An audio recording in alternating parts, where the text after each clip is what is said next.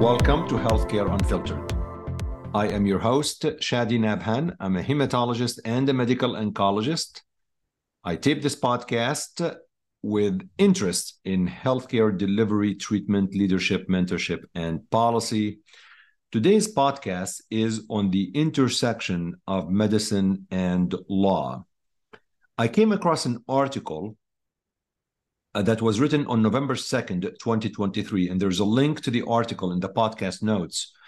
And it is about Dr. David Lankford, who is a pediatric intensivist. And basically, he was trying to get out of a non-compete clause from his contract with a healthcare system called Lutheran Hospital in Fort Wayne. And as you could imagine, this led to a legal battle between Dr. Lankford and his legal representatives against the hospital system. And I was really not only intrigued by the story, but certainly touched by it, because every physician has actually gone through contract negotiations, and there's always this non-compete clause as part of these contracts. A non-compete pretty much tells you that you just cannot leave us and work either for yourself or with the competitor for a set number of years within set distance of miles. And we'll go over this. But, there's really a lot of angst amongst physicians when it comes to non-compete. You could see the value from the employer perspective if they are investing a lot of time and effort in the employee, and then the employee takes that and leaves and competes directly with them. But also from an employee perspective, the employee is probably, when you're a physician, you rely on your employer in the first couple of years, but after that, you're really relying on yourself. You're really getting the referrals on your own. You're really getting a lot of work on your own by being a good doctor, by also being able to generate more referrals and things of that nature. So it's not really always that you're relying on your employer.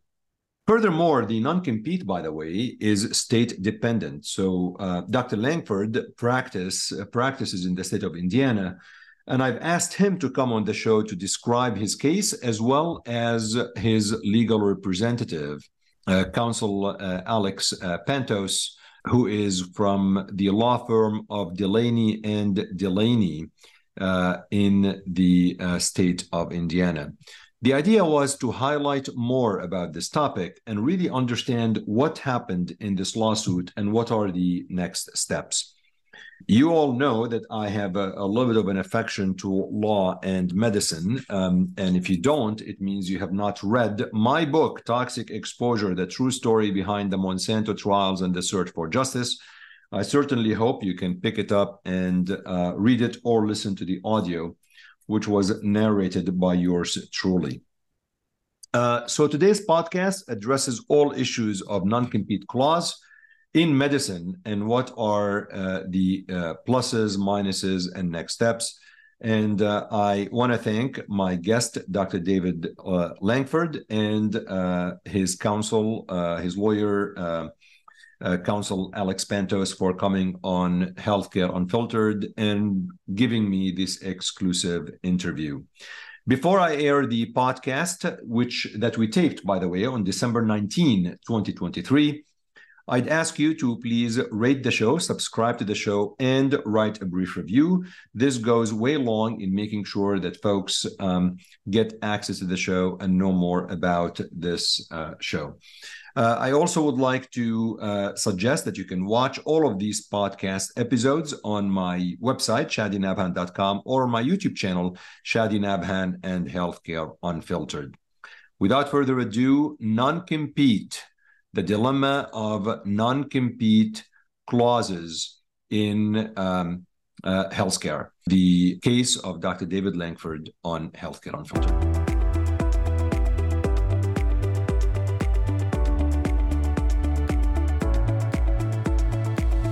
Before we have David introduce himself, Alex, maybe a little bit about you in terms of the scope of legal practice that you do and things of that nature, and where you practice.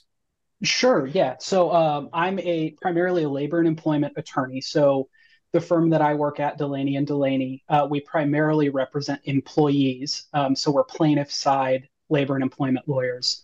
And I work a lot with physician non-competes specifically and with the broader area of restrictive covenants. So that would also include non-disparagement, non-solicitation clauses, confidentiality clauses, things like that.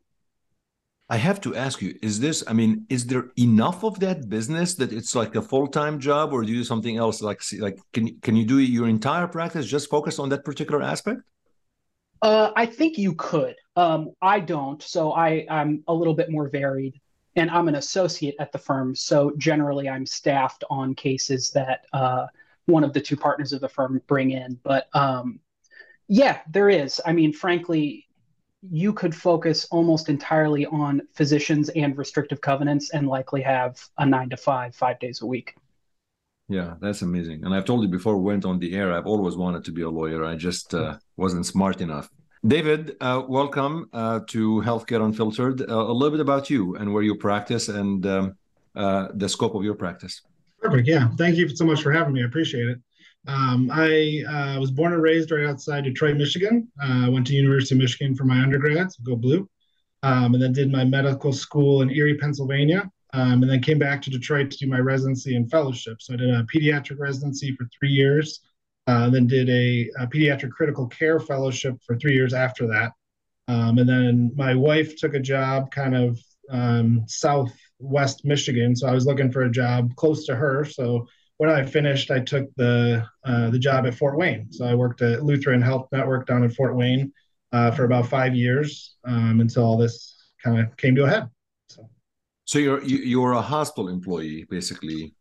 I was employed by there's a medical group. So the medical group, Lutheran Medical Group, employs all the physicians at the hospital itself. So sort of not hospital employed, but like a group, like a lot of people are.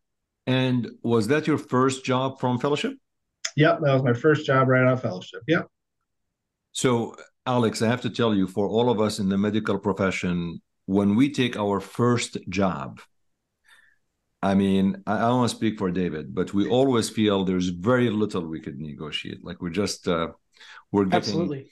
Yeah. So do you review these initial employment contracts? And David, I don't know if you had your employment contract reviewed 5 years ago or not. Yeah, actually, that's how I found Delaney and Delaney, is they were the ones. So when I took the job, it was my first time ever being to Fort Wayne, first time living in Indiana. And so I just basically Googled medical employment lawyers in Indiana, and they were the top rated one that came up. So that's actually how I found them initially and had them review my contract. And that was how our kind of relationship started. So actually, before I ask Alex, what feedback did they give you when you first reviewed the contract? Did they provide comments on the contract? We're not talking finances. We're talking, other aspects. Yeah. No, they were great. They basically looked through it, and I'm sure, as you know, and a lot of listeners know, a lot of days, especially hospital, these contracts are pretty standard. This is the contract that they give you, and a lot of it's non-negotiable. So we talked about things that are, big red flags that we really need to fight to get out of, things that are more like orange, yellow flags that not great, but, you kind of deal with it if you have to, and other things that are like, this is really good, keep this in. So they're very, very, very helpful for that. Was the non-compete something that was discussed at the time 5 years ago? Yeah, it was. And to my recollection, it was kind of a non-starter. This is the non-compete. This is how it is. Back about 5 years ago, there wasn't as much national conversation about non-competes. It was just something that was in every contract and something you dealt with.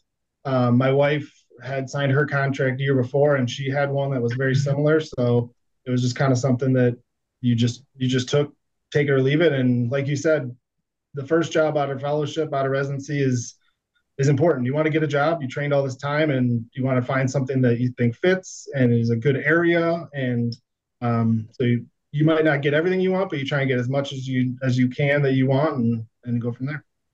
And Alex, I mean, it's, first job from fellowship, most of us are looking forward to getting paid a little bit more for the efforts.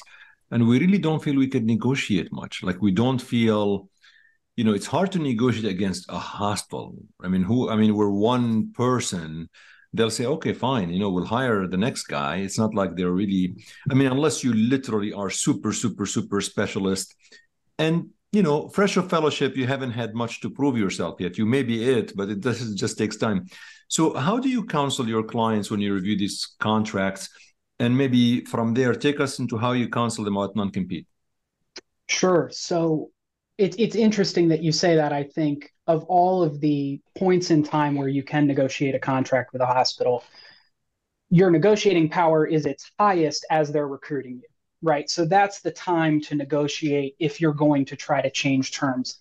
I think that what you said is accurate. Negotiating power varies between subspecialties, so it depends on how in demand you are in the area.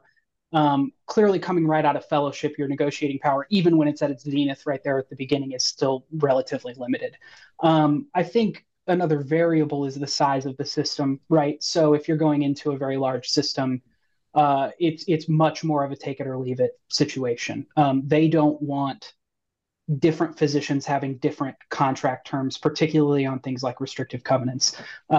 Most hospitals that I have, worked with or negotiated with, that's a sticking point for them. We don't want one physician in this group to have a different contract provision than all the other physicians in the group. So you make the ask, right? I mean, you always try to negotiate out of unfavorable contract terms, whether those are restrictives or whether that's something about how you're being paid or whatever. But the bargaining power is really more in the employer's hands at each step of the process.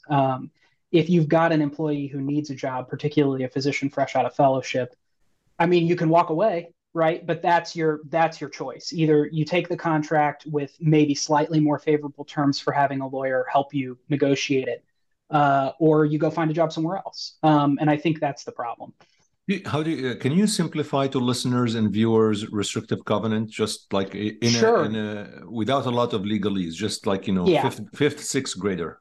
I think from a 30,000 foot view, a restrictive covenant is a contract provision that applies after you stop working somewhere.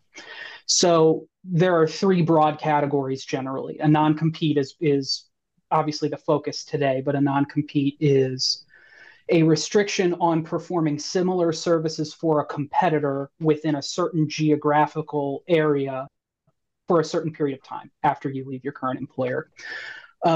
Category two is a non-solicitation. So that can apply sort of in two sub areas. The first is non-solicitation of patients. So I think this comes up most commonly with smaller practice groups where you have, a patient relationship with particular patients. You have kind of a book of business, right? For a hospital doctor, that comes up a little bit less. You're sort of taking what comes in the door rather than maintaining a book of patient business.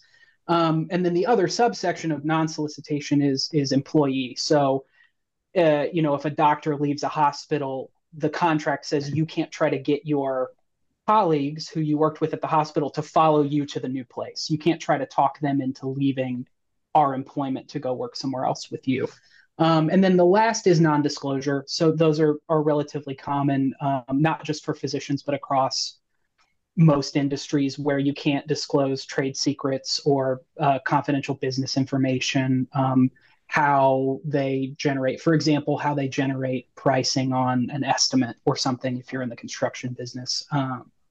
I think with physicians, that comes up a little bit less in my experience. Generally, there's not as much sort of proprietary business information that they're concerned about. But for example, in the financial services industry, that would be your client list.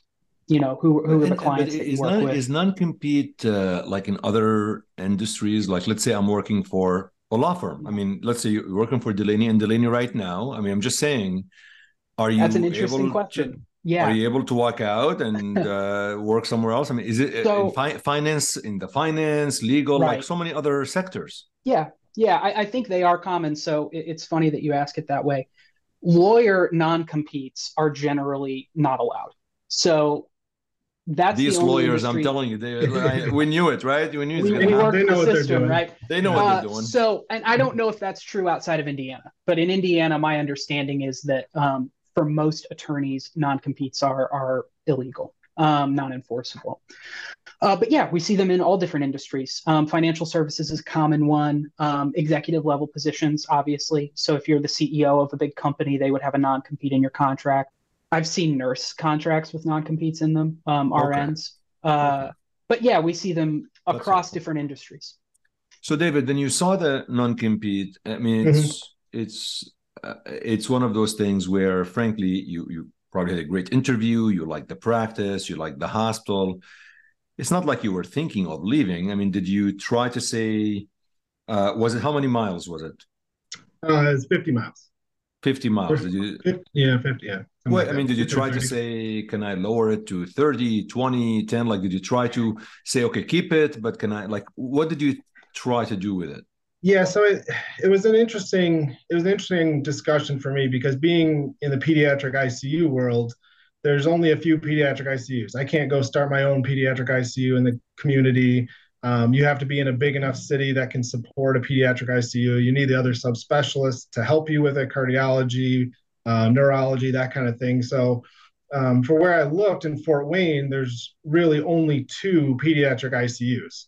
So the in my assumption, and the reason they did it this way is because it blocked out the other hospital in the area.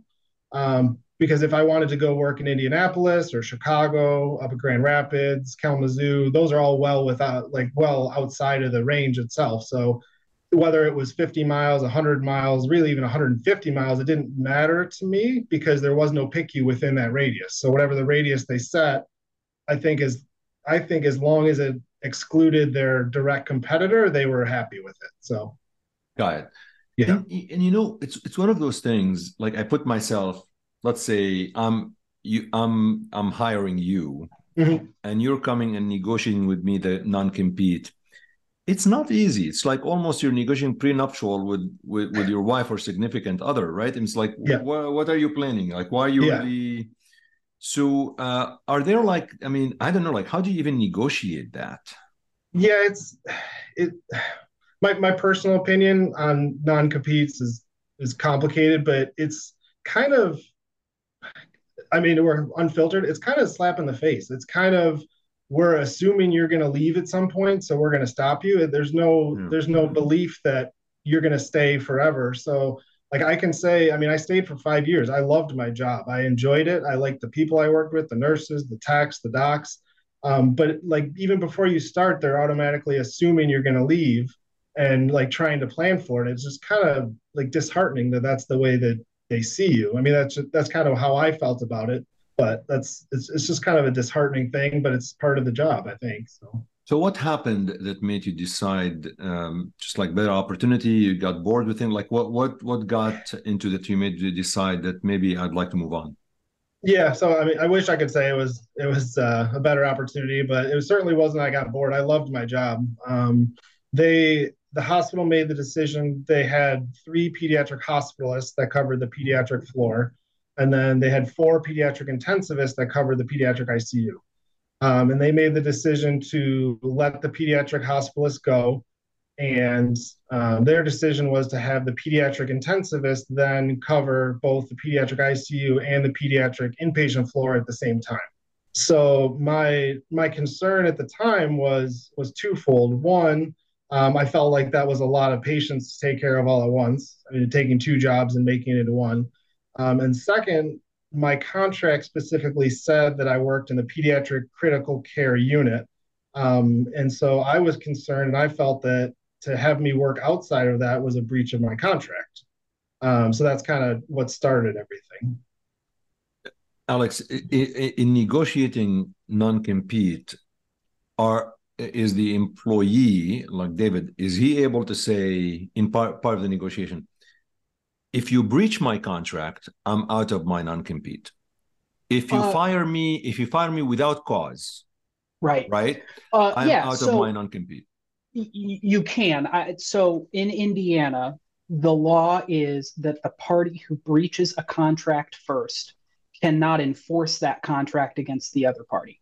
So the earlier breach in time basically stops enforcement of the contract. So because that's already the law in Indiana, you wouldn't need to negotiate for that. But statutory law, so the legislature in Indiana has addressed that. And there are now, very recently, certain situations where if a hospital, for example, lets a physician go without cause, the non-compete is not enforceable. But yeah, I mean, it's a negotiation. You can negotiate for whatever you want to try to get. There's no legal impediment to that, but I don't see physician employees negotiating for that now because the law is already favorable for them. Just in the state of Indiana, to be clear. That's my understanding, yes. Now, so I'm licensed in Indiana, so that's what I know the most about. Right. I know, for example, my understanding is that in California, non-competes are not enforceable for anyone. So it varies state to state. Okay, but help us explain what that means by non-enforceable. So let's say I am in the state of California and I decide to leave, and then my employer sues me. I mean, the only way for me not to enforce the non-compete is to hire a lawyer to counter the lawsuit and to pay thousands of dollars. I mean, if they decide to enforce it, I can't just say, well, sorry, guys, you can't enforce it. I have to get it's like a legal battle, right? And that legal battle could go on for months with a lot of money and so on, because even though it's not enforceable, the only way to not enforce it is in the court of law. Right. You have to get a court to say that. Right. I mean, at the end of the day, if they're going to sue you. Now, the general process that I see is that you'd get a cease and desist letter first. So you get a letter from your former employer that says, we know that you're working for a competitor within the restricted area, and we want you to stop doing that. And if you don't do that, then the next step is for your employer to file a lawsuit if they want to try to enforce the covenant. So it's a gamble, right? I mean, if you think that the non-compete is unenforceable, you can tell the employer that, but that doesn't stop them from going to court. Yeah. So you're right. They can, and it is a common tactic for an entity with deeper pockets than an individual physician to say, this is kind of a drop in the bucket for us. We can go to court and pay lawyers, and that doesn't hurt us as much. But yes, you still have to defend the lawsuit, and that does cost money. You mentioned competitor a few times. Can you work for yourself, not a competitor? Can you just rent a place, lease a place, and open shop? You would then be a competitor. Oh, I see. So competitor is generally defined broadly, and it depends on the contract. So the contracts have, in my experience, a definition of what competitive services are. So usually it's, the similar or the same services that you were providing for your employer. So yeah, I mean, if you've got a neurology practice and there's a neurologist working for a hospital and then they go open, a practice group down the street, they're a competitor. So no, I mean, assuming that the contract says neurology services are competitive, then you can't do that. So, David, this changed. They changed, obviously, your scope of responsibility. So when they informed you of this, what did you do? So the first thing I did was, even at the meeting where they informed me, I asked specifically, do we need to look at the contract? Do we need to address the contract? And I addressed my concerns and was told, no, it should be fine. They gave a 90-day notice to the hospitalist, so we had about 3 months to figure it out. And throughout that 3 months, I was made to understand that they were going to help by giving us NPs or PAs or something to help us with the workload. And unfortunately, that kind of never really came to fruition.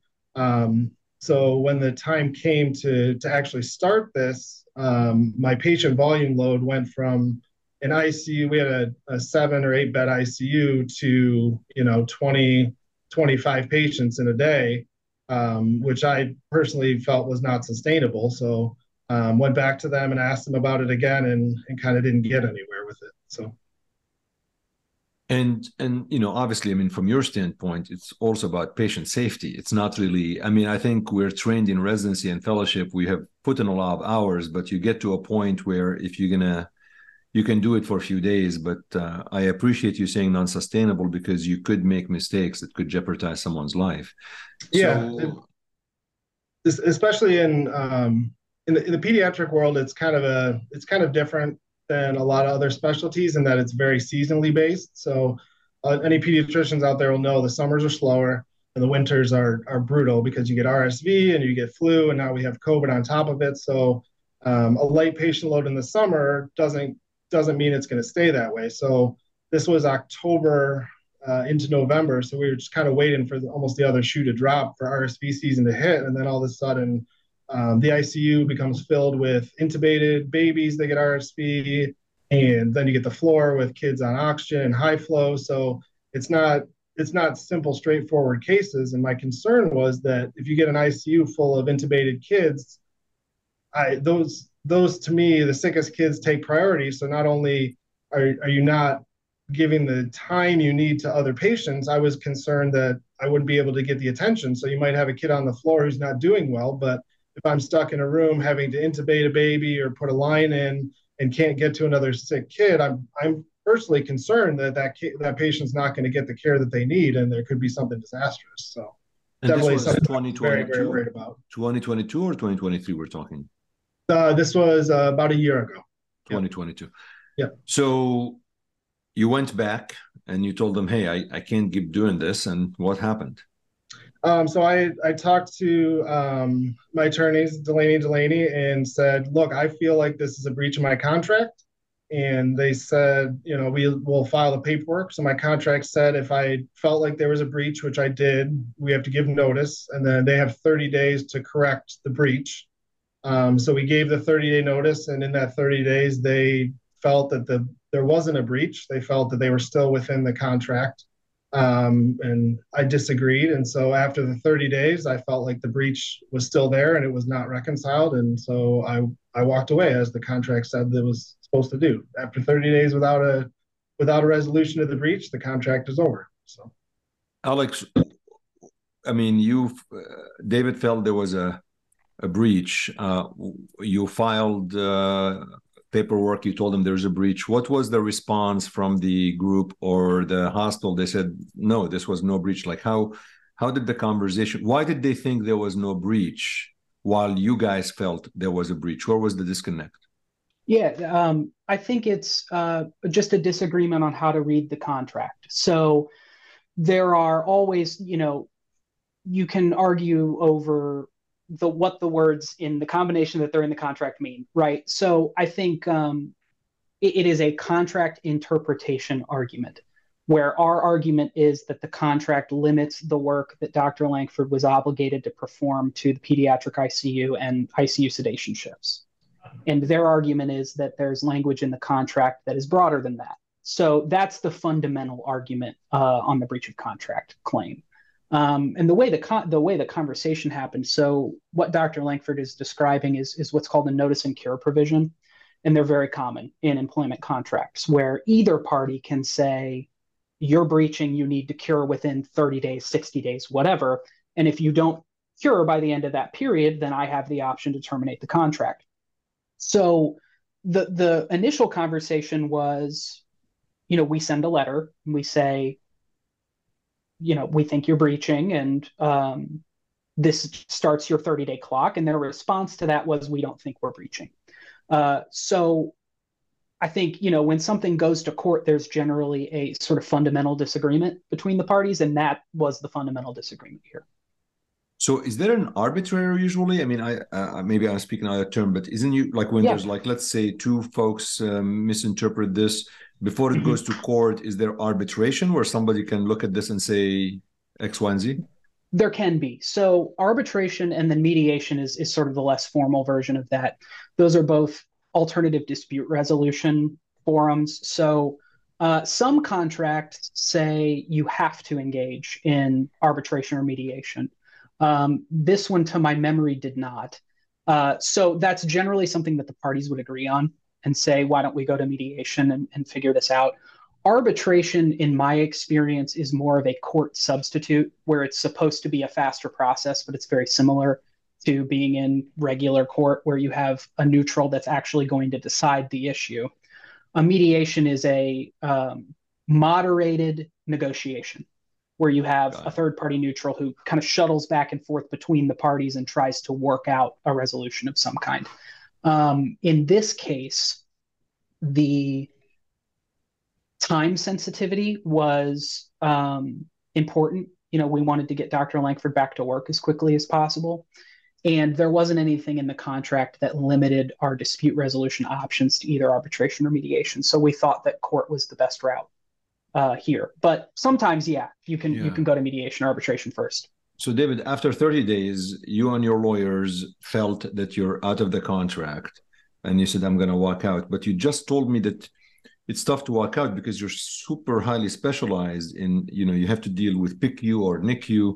So did you have something lined up? Like, was there a hospital within the restrictive covenant mileage that you were able to get a contract right away, or what happened?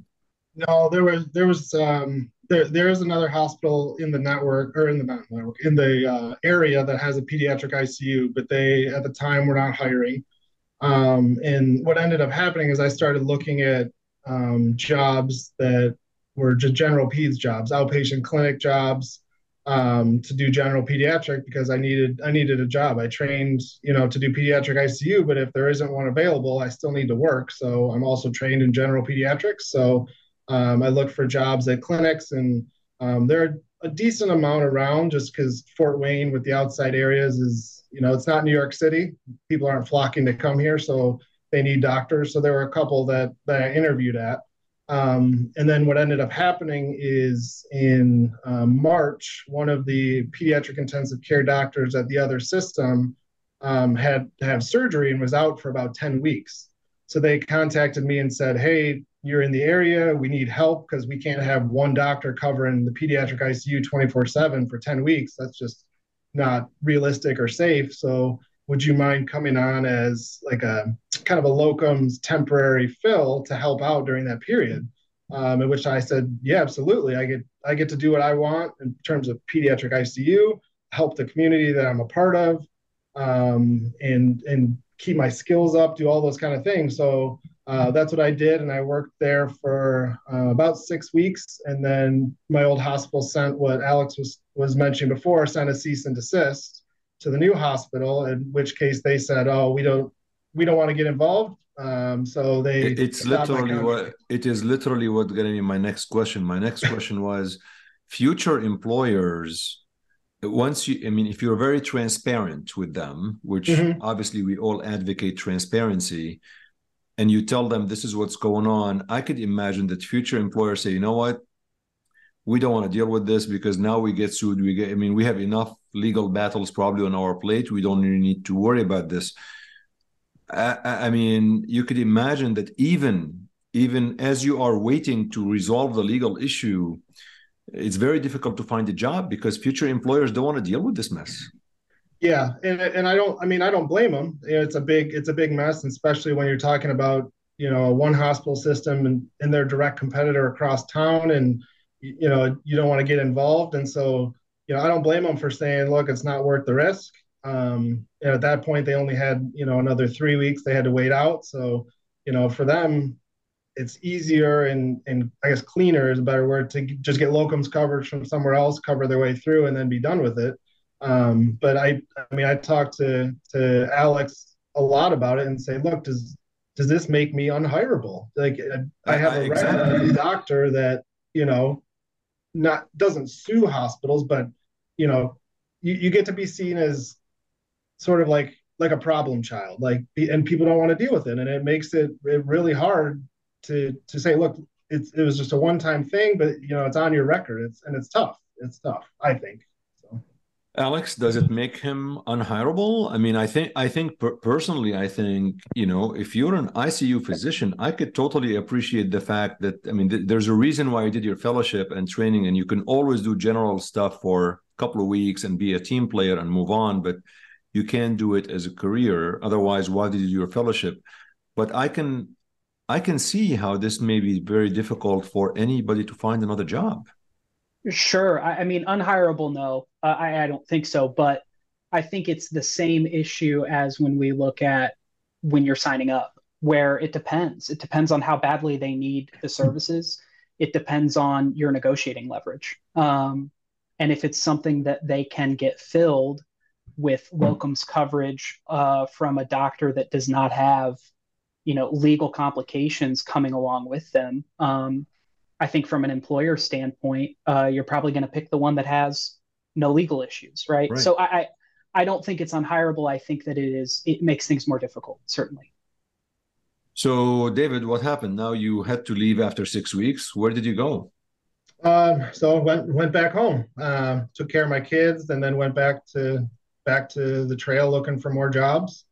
And interviewed at a couple and was considering taking a couple and talked to locums companies, but pediatric ICU, especially coming into the summer, because at this point it was around May-ish.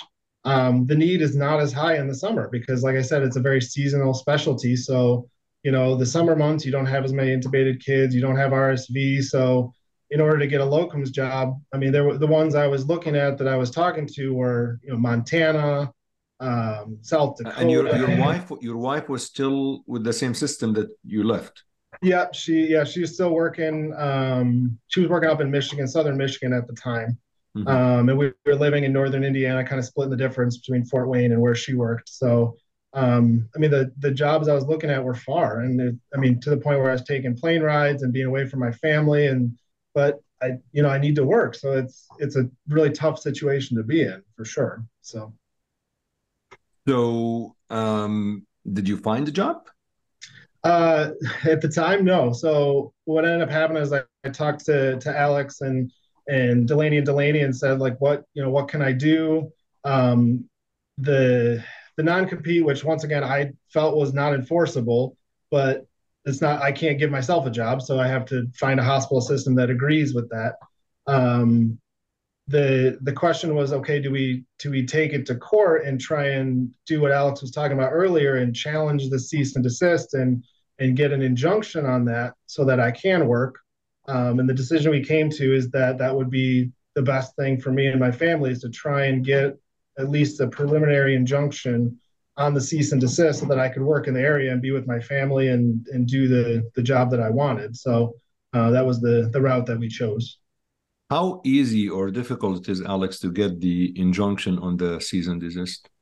Difficult. So a preliminary injunction proceeding. So when you file for an injunction, you're asking the court to issue an order telling someone not to do something or to do something, either way. I think restraining orders are a species of that, where you're saying, stay this many feet away from this person, right?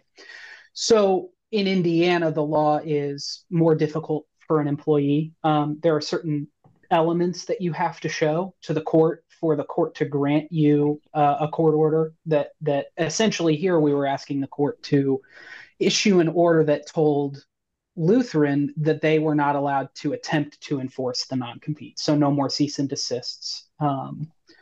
And it's difficult to show all of those elements from an employee standpoint because the law is at least in my opinion, not as favorable, whereas it's more favorable to employers.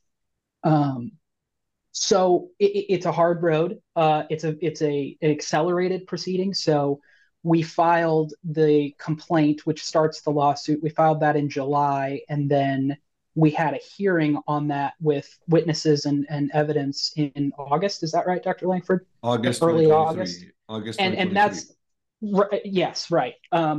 So that's really fast for a lawsuit. I mean, generally before you have an evidentiary hearing on something where you're actually, in a courtroom questioning witnesses, you've got months to years before that happens. So it's a very quick process. So that increases the difficulty. But, obviously we were able to get a favorable result here. And, we think that result was right. We think the court did the right thing, but it's difficult. It's difficult from an employee's position. So you had the hearing in August 2023, Mhm. and and you had witnesses, like, I mean, who would come in, maybe help me understand who would testify in something like this, and then what was the court's ruling? You want me to... Maybe David, at least who Sure. testified on your behalf, and then we can go to the court ruling from Alex. Yeah, so the main people testifying on my behalf was first and foremost myself. So I got up on the stand and was on the stand for about an hour and a half, answering questions both from my attorneys and then from the opposing counsel. And then we had one of the other physicians in the area that I had worked with before, talking about what it means that I'm not practicing, what it does to my skills, what it does to my reputation in the community, especially as an intensivist. If you don't practice those skills and you don't intubate anyone for a year, or you don't put in lines for a year or anything like that, it's not like riding a bike where you just get back on and pedal. It's a very difficult thing to not be able to do for a while. And to be perfectly frank, they're life-saving treatments. If you can't intubate a baby that's in respiratory failure, that is life and death. So it's a massive problem. And then we also had an administrative person from around the area testify about the need for pediatric ICU and pediatric care for the area itself, saying, look, if you have someone on the sidelines who can provide this care, the community is hurting, because it really makes a difference when you don't have the doctor with these skills able to practice. So that's who we had testify on our side, and their side they had administration mostly from the hospital itself, talking about the conference.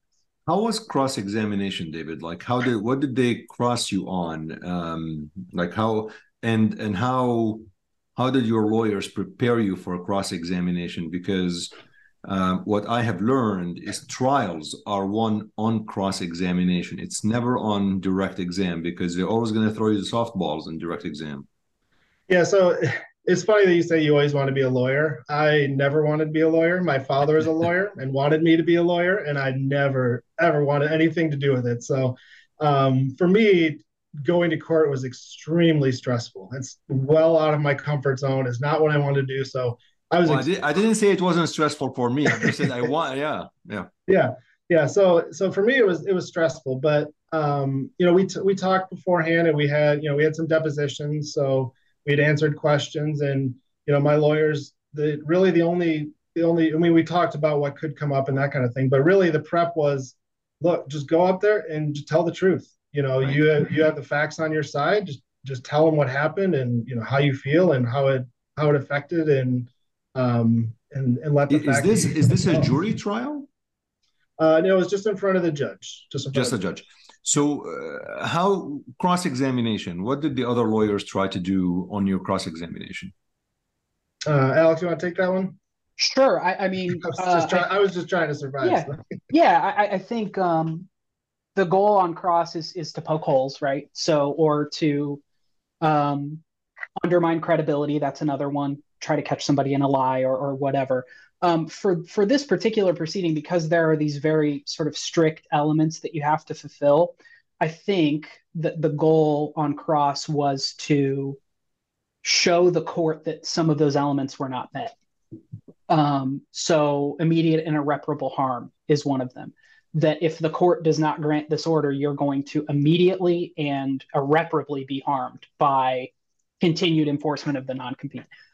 So I think that was more the focus, is sort of working through those elements, and then a factual background.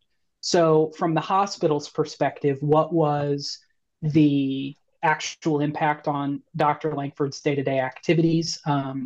What are his medical capabilities? What is he able to do?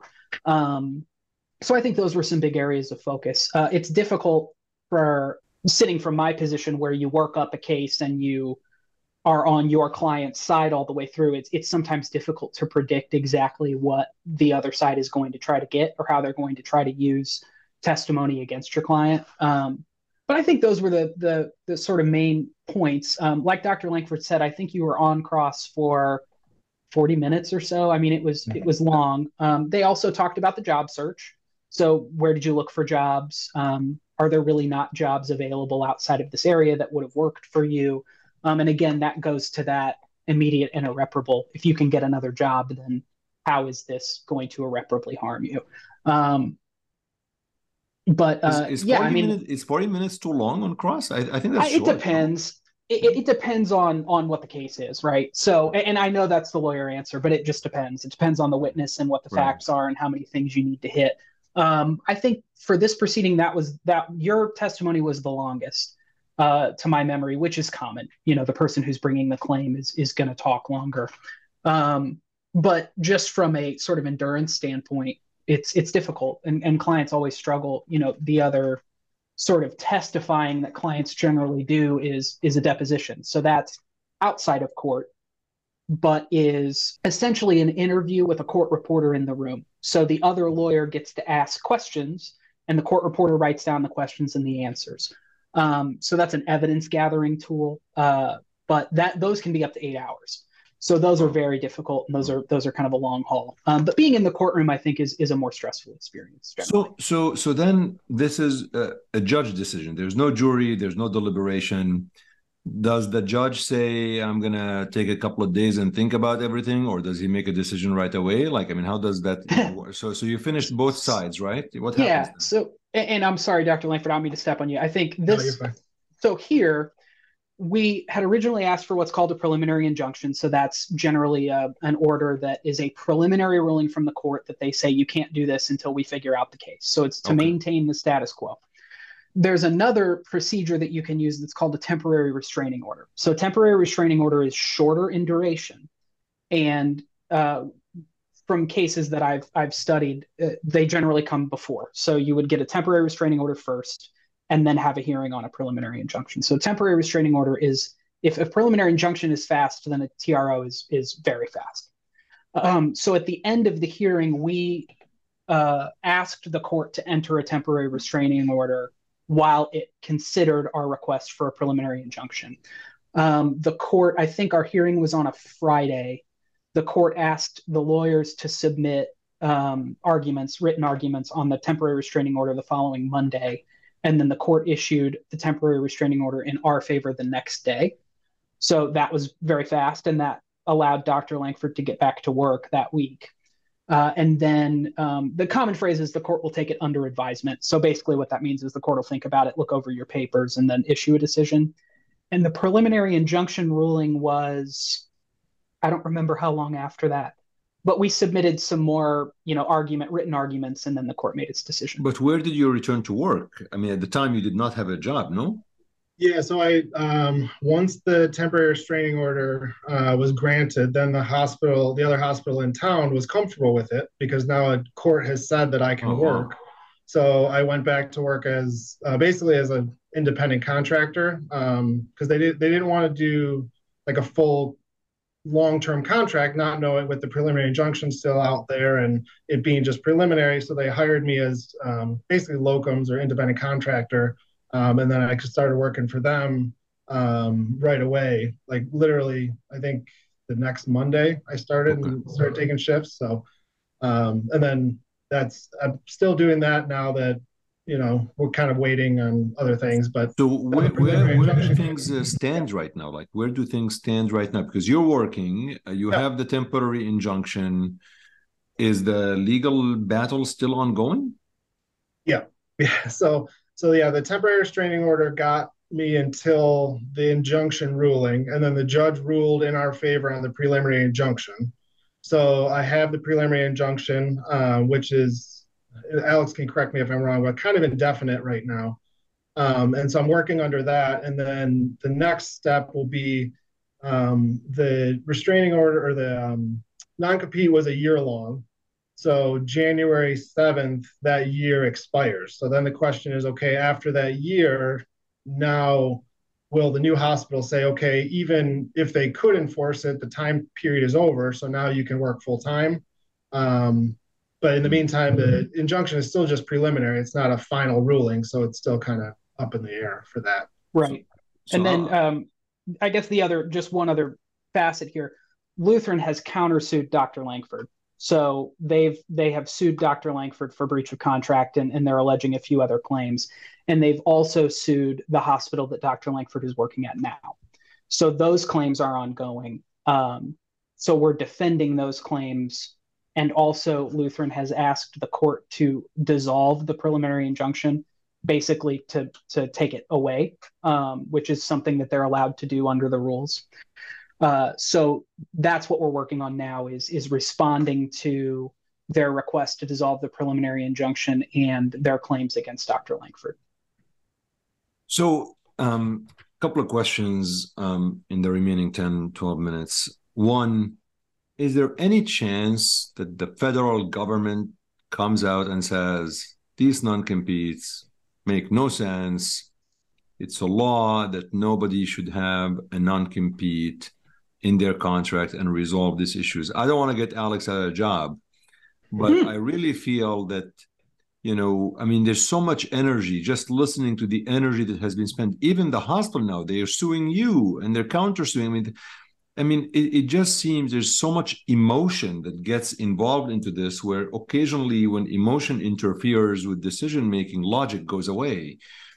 So is this ever on the table that the federal government might say, forget all of this stuff, or am I dreaming? Yeah, no, the FCC has a proposed rule now that would ban non-competes nationwide. Where's that going to go? So I have no idea. That's a great question. I don't know. The industry lobby is very strong. So employers say we invest significant resources into our employees, and this is across industries.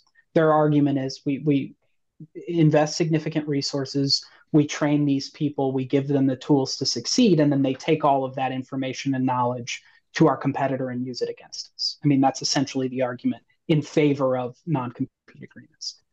So the proposed rulemaking process is not my area of expertise, and it's complicated, but my elementary understanding is the FCC has issued a proposed rule, and then there's this period of time where anyone who's interested can comment on that and send the FCC their thoughts. And then the FCC incorporates those suggestions into the proposed rule, and then there's some sort of final rule.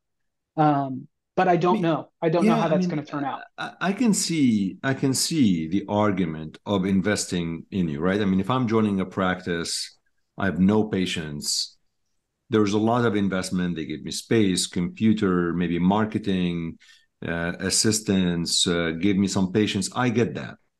But I think after a certain time, obviously, like I'm on my feet, I'm getting my own referrals because I'm a good doctor. I'm communicating better.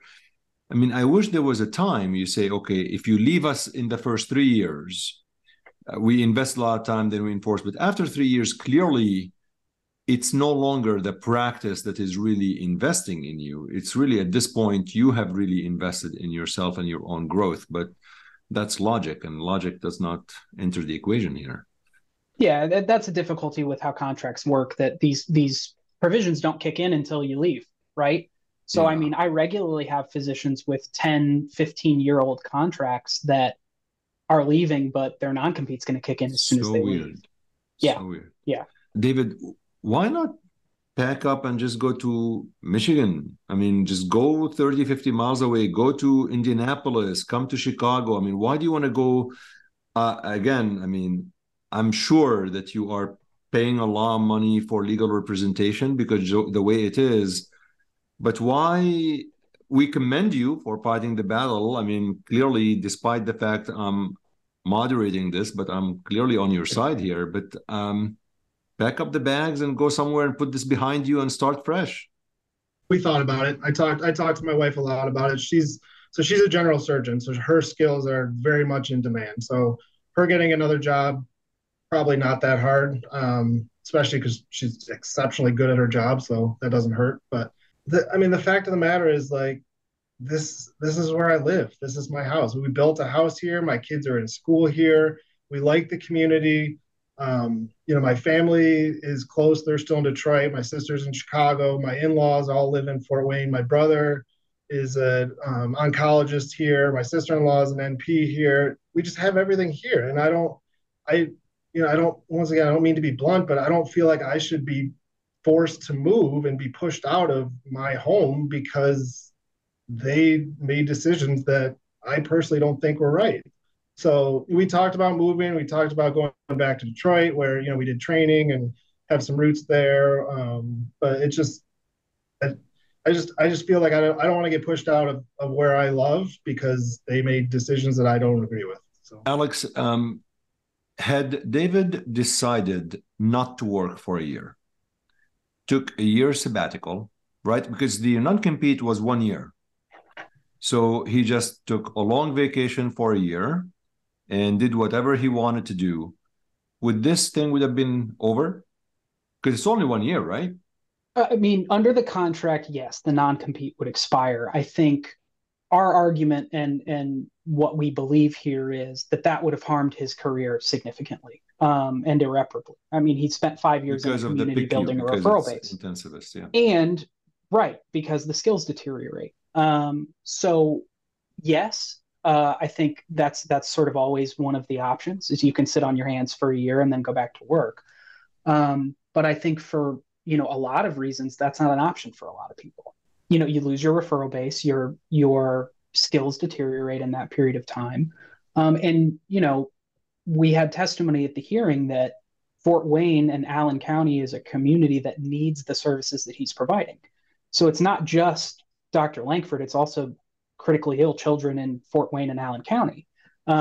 So I think that is, in my opinion, outside of my job as a lawyer, I think that is one of the worst parts of physician non-competes is you have qualified doctors who could provide care sitting at home not doing that because of a contract provision. Yeah. I learned about this story through an article that was written in NPR WFYI Indianapolis. It's a PBS outlet. And obviously, I wanted to highlight this topic because I think it's also important. Have you tried to leverage media, additional outlets to put some pressure? Because in the article I read, it seems like the Lutheran system refused to respond to the reporter who was writing the article. In transparency, I did not attempt to reach out to them. I didn't think they will talk to me anyway. But I mean, sometimes this public pressure could work. I don't know. I mean, have you tried that? I don't think we've tried to do it like to pressure them by any stretch, but if somebody asks to talk about it, I like talking about it. I think it's like you said, it's an important issue. I think it affects a lot of doctors, both new coming out of residency and fellowship, but also like Alex was saying, doctors that have worked 10, 15 years that, are just trying to stay in the community. I mean, personally, there are a lot of small hospitals that I think should be against non-competes because in order to get a subspecialist, so like let's say you need an oncologist, it's hard to get an oncologist to come to a small community, but if there's one that's working in a big academic center 20 minutes away who wants to get out of academic and just do community oncology, he can't do that. So if you're a small hospital, if he doesn't have a non-compete and he wants to do that, you could get him and you don't have to try and get somebody to move their whole family and everything. So I think it's an important issue that I think should be talked about more. I'm a little bit surprised it's not, but I appreciate you taking the time to do it because I think it's very, very important. So, yeah. I think a lot of physicians feel they're the underdogs, frankly. It's not easy to fight a healthcare system. I mean, you have to remember, I mean, unless most of these healthcare systems, the lawyers are employed and they actually have a salary, generous salary, but they're salaried. So there's no incremental cost sometimes by filing a lawsuit or something. I mean, I presume. David, maybe with you or Alex, is there anything I should have asked you and I completely did not ask you? Anything that you want to say? Or, I mean, these are the things I had in mind. I'd like to hopefully, I don't know, bring you back in 6-7 months. Maybe there's more information and hopefully all in your favor. But anything else I should have asked that I totally overlooked? I can't think of anything. Alex, you got anything? I think the only thing I would add is for any of your listeners that may be, approaching that decision for the first time, where they're leaving fellowship or they're coming out of residency and they're ready to start thinking about this. I know there is expense associated, but it's my opinion that it's always helpful if you're signing a contract, particularly one that you're going to be dealing with over the course of potentially 5-10 years. Have a conversation with a lawyer. It's worthwhile.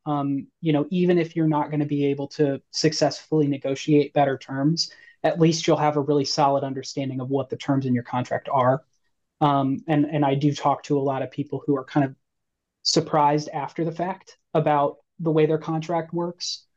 So, I mean, I think it's worthwhile, even if it's just an hour consultation with someone to talk through what your contract says. I would always recommend that. Divorcing as much as I can from, my interest obviously would be for people to want to do that with me. But I think just in general, it's a value add. Well, I really appreciate you taking time of your schedule. I know it's an important topic. It's sometimes not easy to talk about, but I suspect that listeners have a better view into what's going on. Who knows? As you mentioned, Alex, there's something in front of the FCC in terms of getting rid of this. I did read something about this probably 6 months ago, and I don't know where that is right now. But Dr. David Lankford and counsel Alex Pantos, thank you so much for coming on Healthcare Unfiltered. Yeah, thanks for having us. Appreciate it. Thank you.